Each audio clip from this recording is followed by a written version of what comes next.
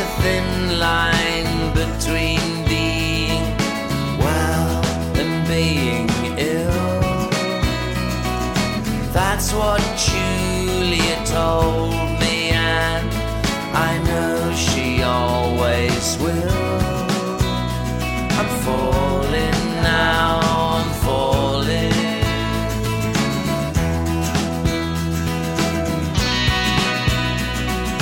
There's a thin line between what you are and what you aren't. All right, we are back. Looks like my interview here runs about 20 minutes, so for the next 8 or 9, let's talk about other stuff. In the past, we've been pretty tough on the college student of today, and rest assured we're going to do the same here in a couple minutes. And rest assured we're going to do more of that in a couple minutes. But before I do so, I do want to compliment the young people in Florida who have taken this tragedy of the mass shooting in Parkland, Florida, and are using this to galvanize young people to go out and protest, to induce a campaign to change our gun laws, to see if this slaughter cannot be reduced and halted. Students and parents alike are turning their rage into activism, and this we applaud. Every time another mass murder takes place in one of our schools, politicians seem to want to offer hopes and prayers, which I think it's clear enough by now are not accomplishing very much. All right, there's 3 magazines we tend to rely upon for the production of this program. It would be The Week, The Economist, and New Scientist. The latter 2 are British publications, it might be noted, and The Week started out that way. The Economist, in an article about Steve Bannon receiving an invitation to come talk at the University of Chicago, had this to say. In recent years, the University of Chicago has styled itself the Academy's leading defender of free speech. In 2015, a committee chaired by Jeff Stone of Chicago's law school restated its principles on the matter. Quote, "It is not the proper role of the university to attempt to shield individuals from ideas and opinions they find unwelcome, disagreeable, or even deeply offensive. Concerns about civility and mutual respect can never be used as justification for closing off discussion of ideas, however offensive or disagreeable." That statement has since been adopted by more than 30 other universities.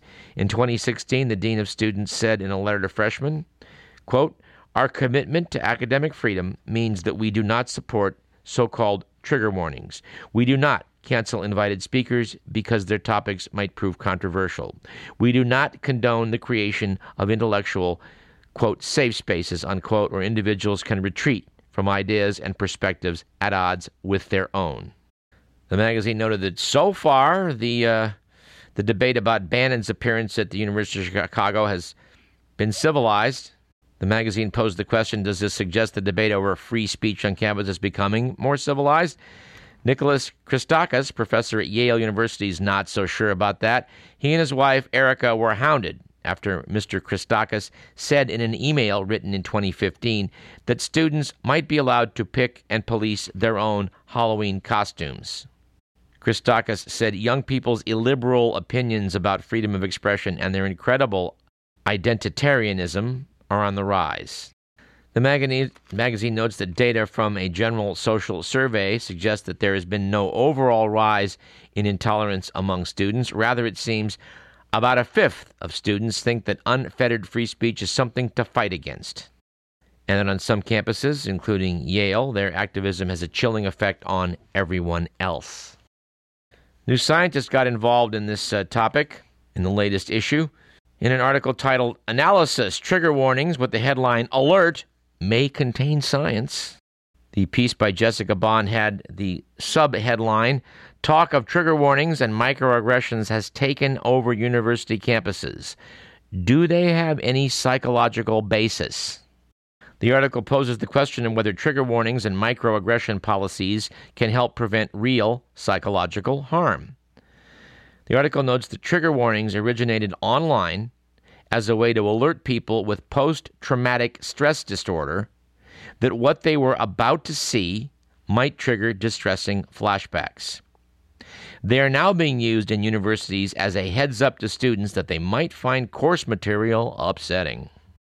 The article acknowledges that people with PTSD can experience added anxieties and such with certain stimuli.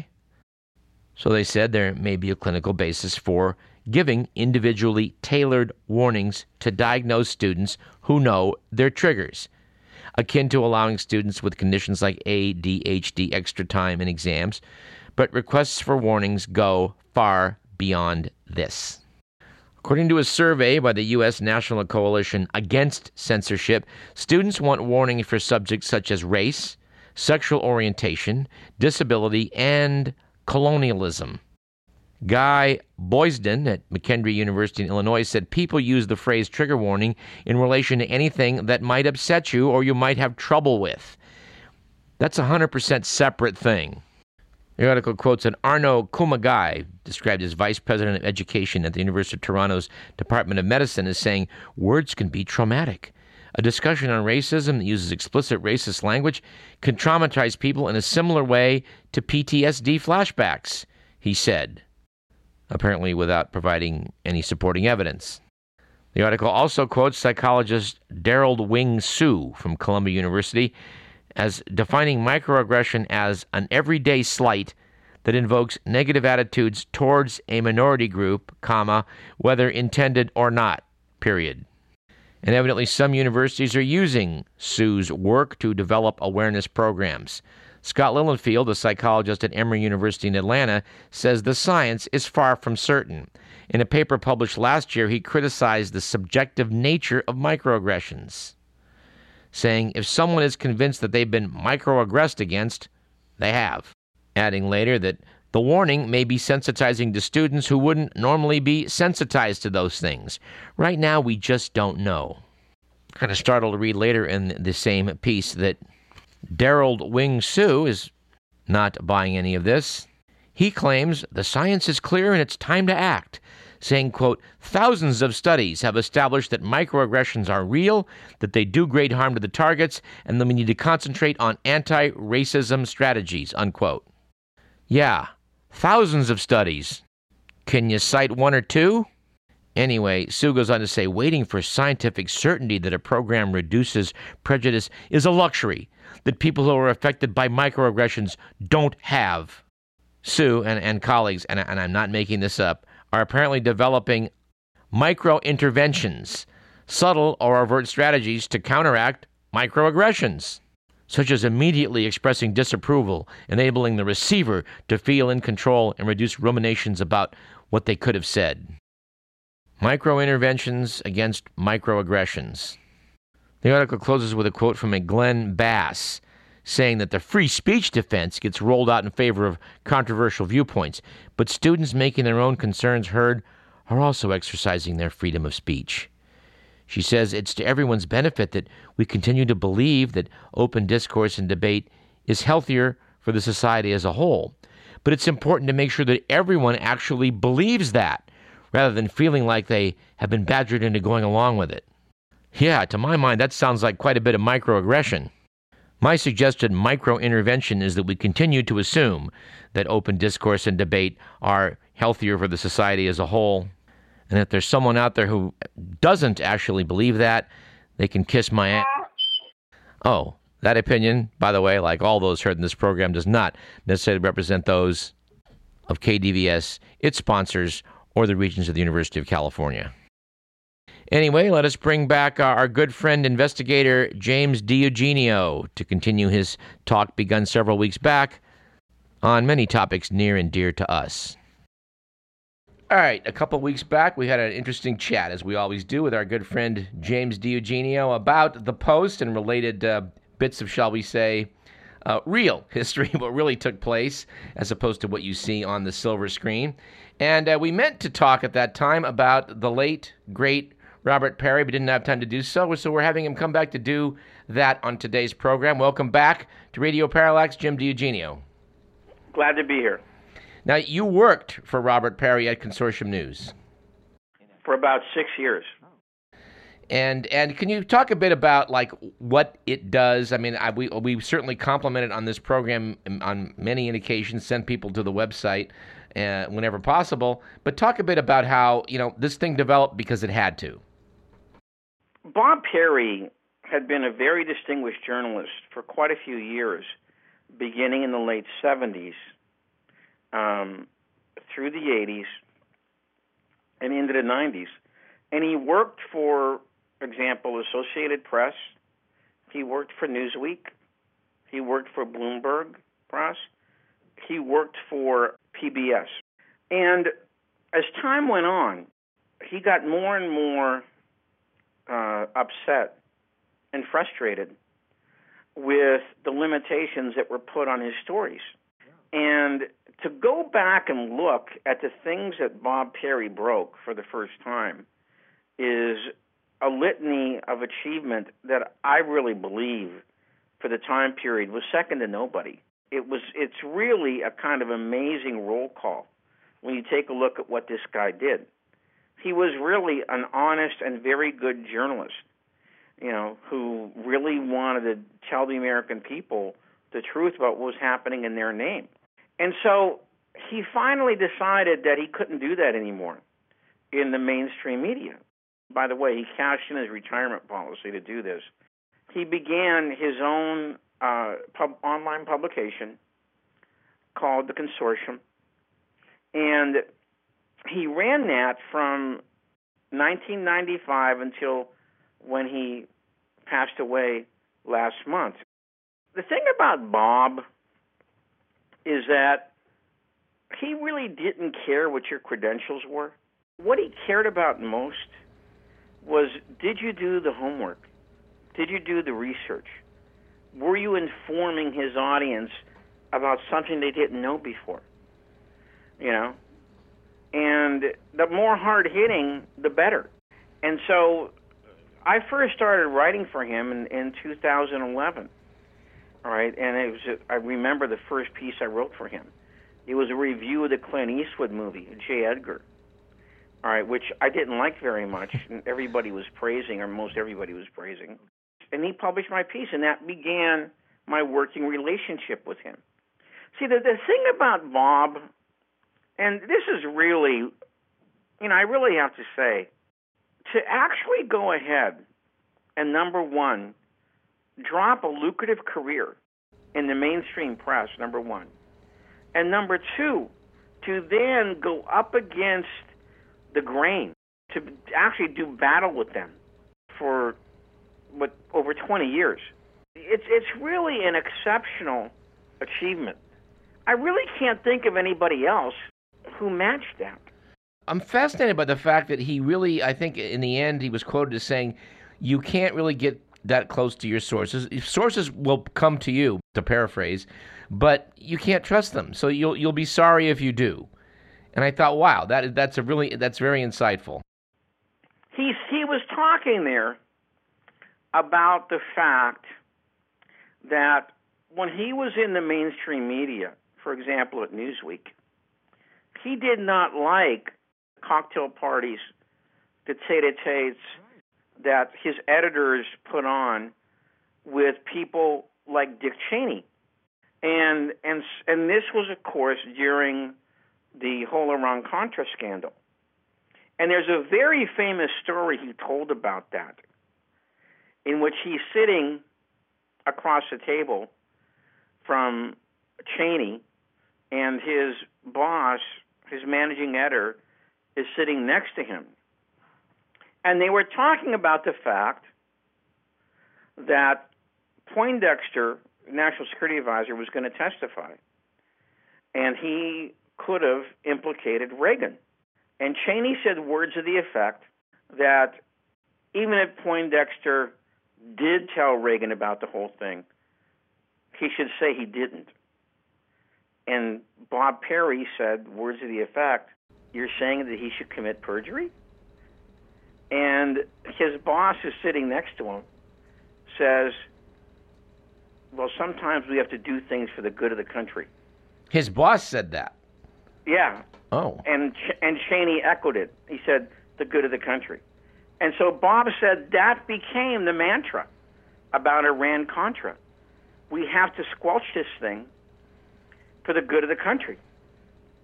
But if you got somebody like Dick Cheney telling you what the good of the country is, what's that worth? Okay. Well, that is very interesting, because Perry certainly did his part to dig in and alert the public as to what the heck was going on in these various permutations of the Iranians and the Contras in Nicaragua and money and arms. One of the greatest things he did is he really sunk his teeth into the whole arms for hostages deal. And he didn't want to let go of it, because I think there's a big, big story here. Because the more he traced when the weapons started being shipped to the Middle East, he said, wait a minute, I don't think this begins in 1985.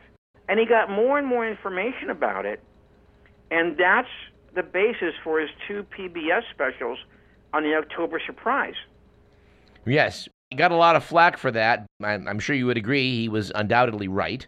In case your listeners don't understand what that means, it was essentially this, that people like Bill Casey, who was the campaign manager, for Ronald Reagan, arranged an illicit deal between the United States, Israel, and the radicals in Iran not to let the hostages leave until after the election, thereby depriving Carter of a big boost in the polls. Yes. And when, as everyone knows, I'm sure you recall, that's exactly what happened. Yeah. The first hostages left within, 10 minutes of Reagan's inauguration? As I recall, Jim, the hostages described their captors looking at their watch. And when it was inauguration time in Washington, D.C., they opened the jail door. That was what I heard. That is exactly what happened. And so Perry went ahead and did these 2 lengthy, very well-researched reports saying that this was a done deal. They essentially did it to steal the election. We should note, too, that one of the alleged conspirators in this little affair was the future president, George Herbert Walker Bush. Correct. To say that he was odd man out on this issue, I mean, a front-page story in Newsweek attacking him, a front-page story in the New Republic attacking him. Yeah, when you read about it today, it'll be referred to oftentimes as, well, there's this conspiracy theory out there about this. Right, exactly. Yeah. Right. But Bob continued to research that story. And I got to say that at the end of the day, when I read his stuff on this, I have to agree with him. I really think it probably did happen. I give him all the credit in the world for that. It was a wonderful story. Yes, and of course all the work he did with Iran, with the whole situation later in the 86, I guess, Iran-Contra, he was like central to all of that. And by the way, that's one of the reasons he left Newsweek, because he wanted to cover the trial of Oliver North. In other words, he wanted to do the old thing, have Newsweek send him to trial, get him a hotel room, and he covers the trial day after day, week after week, month after month. Yeah. And he said they wouldn't let him do it. They didn't want to do it. Probably for the good of the country. Sure. Yeah. And let's not forget the other thing he did, going back in history, the first October surprise, which happened in 1968. This is when Lyndon Johnson finally convinced that there was no way he was going to win the Vietnam War. Yeah. Decides to devote his last months in office to getting some kind of truce and some negotiations. Richard Nixon, who's the Republican candidate, thinks that this is all political and that it's going to help elect Hubert Humphrey, Johnson's vice president. Which is probably true. Well, I'm not sure if it's all political. I think I'm really not saying it was all political, but I think that it Yeah. certainly would have given Hubert Humphrey a huge Right. boost. So he goes to work behind the scenes, him and John Mitchell, and they arrange for a back channel between Anna Chennault, who was a very high-level Republican lobbyist at this time, and the South Vietnamese ambassador Bui Diem. And they get a message to President Tu in Saigon to resist Johnson's overtures for a peace plan. And to say that he came through for them does not even really begin to describe what he did, because I think it was 3 days before the election, President Tu held a press conference in Saigon, which was covered by ABC, NBC, and CBS. And if you're as old as I am, you will understand that if you got all three of those networks there, you got just about everybody in the United States looking at it. Right. Okay, because that's all there was right. back then.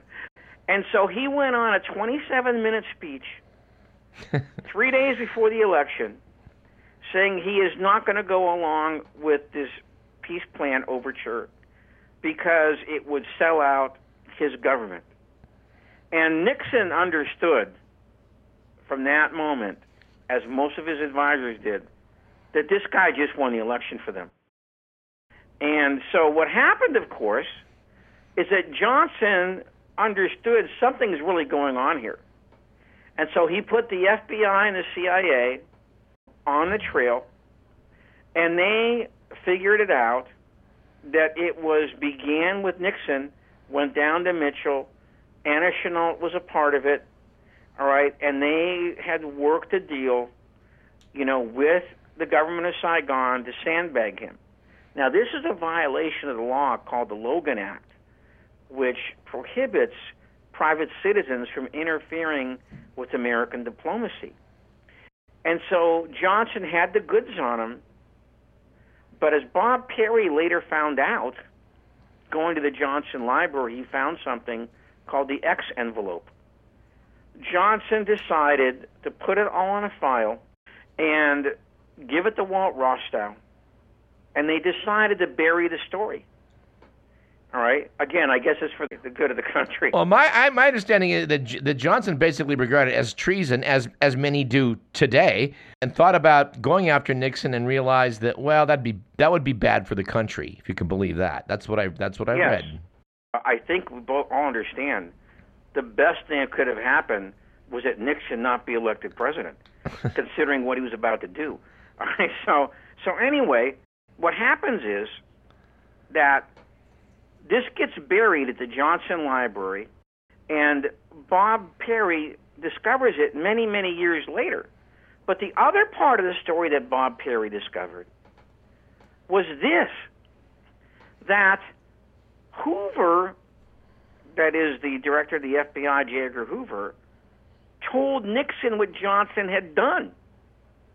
All right? And so approaching his re-election bid, I think this was in 1971, on the tapes, of which nobody's ever been able to figure this out until Bob did, Nixon talks about firebombing the Brookings Institute, sending in fire trucks and blowing the safe. Right. And nobody knew what that meant.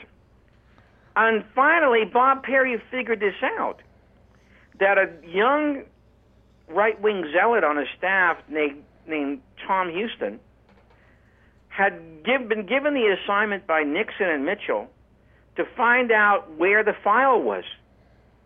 And after an extensive investigation, he came to the wrong conclusion that it was at the Brookings Institute. So that's what that was all about. All right, and that was the beginning of the plumbers unit. Indeed it was. And when you say that, Jim, makes me laugh because I just flashed on thinking back to that time when this was first coming out, and there was a lot of head scratching going on of like, my God, he was going to firebomb the Brookings Institute, and there was kind of a what the hell behind that. And I guess Bob Perry figured out what the hell was. Yeah, I mean, if you just lay it out there, it sort of reminds you of the Nazis firebombing the Reichstag. What did that mean? All right, what did that mean? He wants to fire. Well, now we know what happened. He was that worried about, going ahead and being exposed for how he has subverted Johnson's attempt to get a peace treaty. I mean, that shows you just what we were up against with this guy. It'd be nice to think that it was the karma that came back to him for what he pulled in '68, that Watergate and a lot of the paranoia about things that were going on was tied together. I'd like to think that.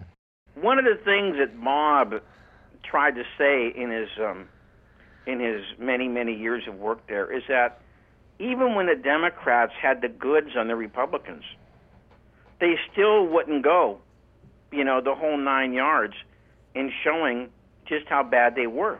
And he really thought that was kind of dumb in a lot of different ways. And so I kind of agree with him on this. I know Johnson probably didn't understand how bad Nixon was going to be, but he had to have some intimation. I think he had some idea. Yeah, right. I mean, to be specific, Nixon did not get out of Vietnam. He expanded the war into Cambodia. Absolutely, yeah. He made it an air war that made more money for the Pentagon, the people that supplied the Pentagon, but put fewer lives at risk in the ground war. But it really, he didn't end the war by any stretch. But he killed more civilians. Yes. Yes, he did. I mean, look what happened in Cambodia.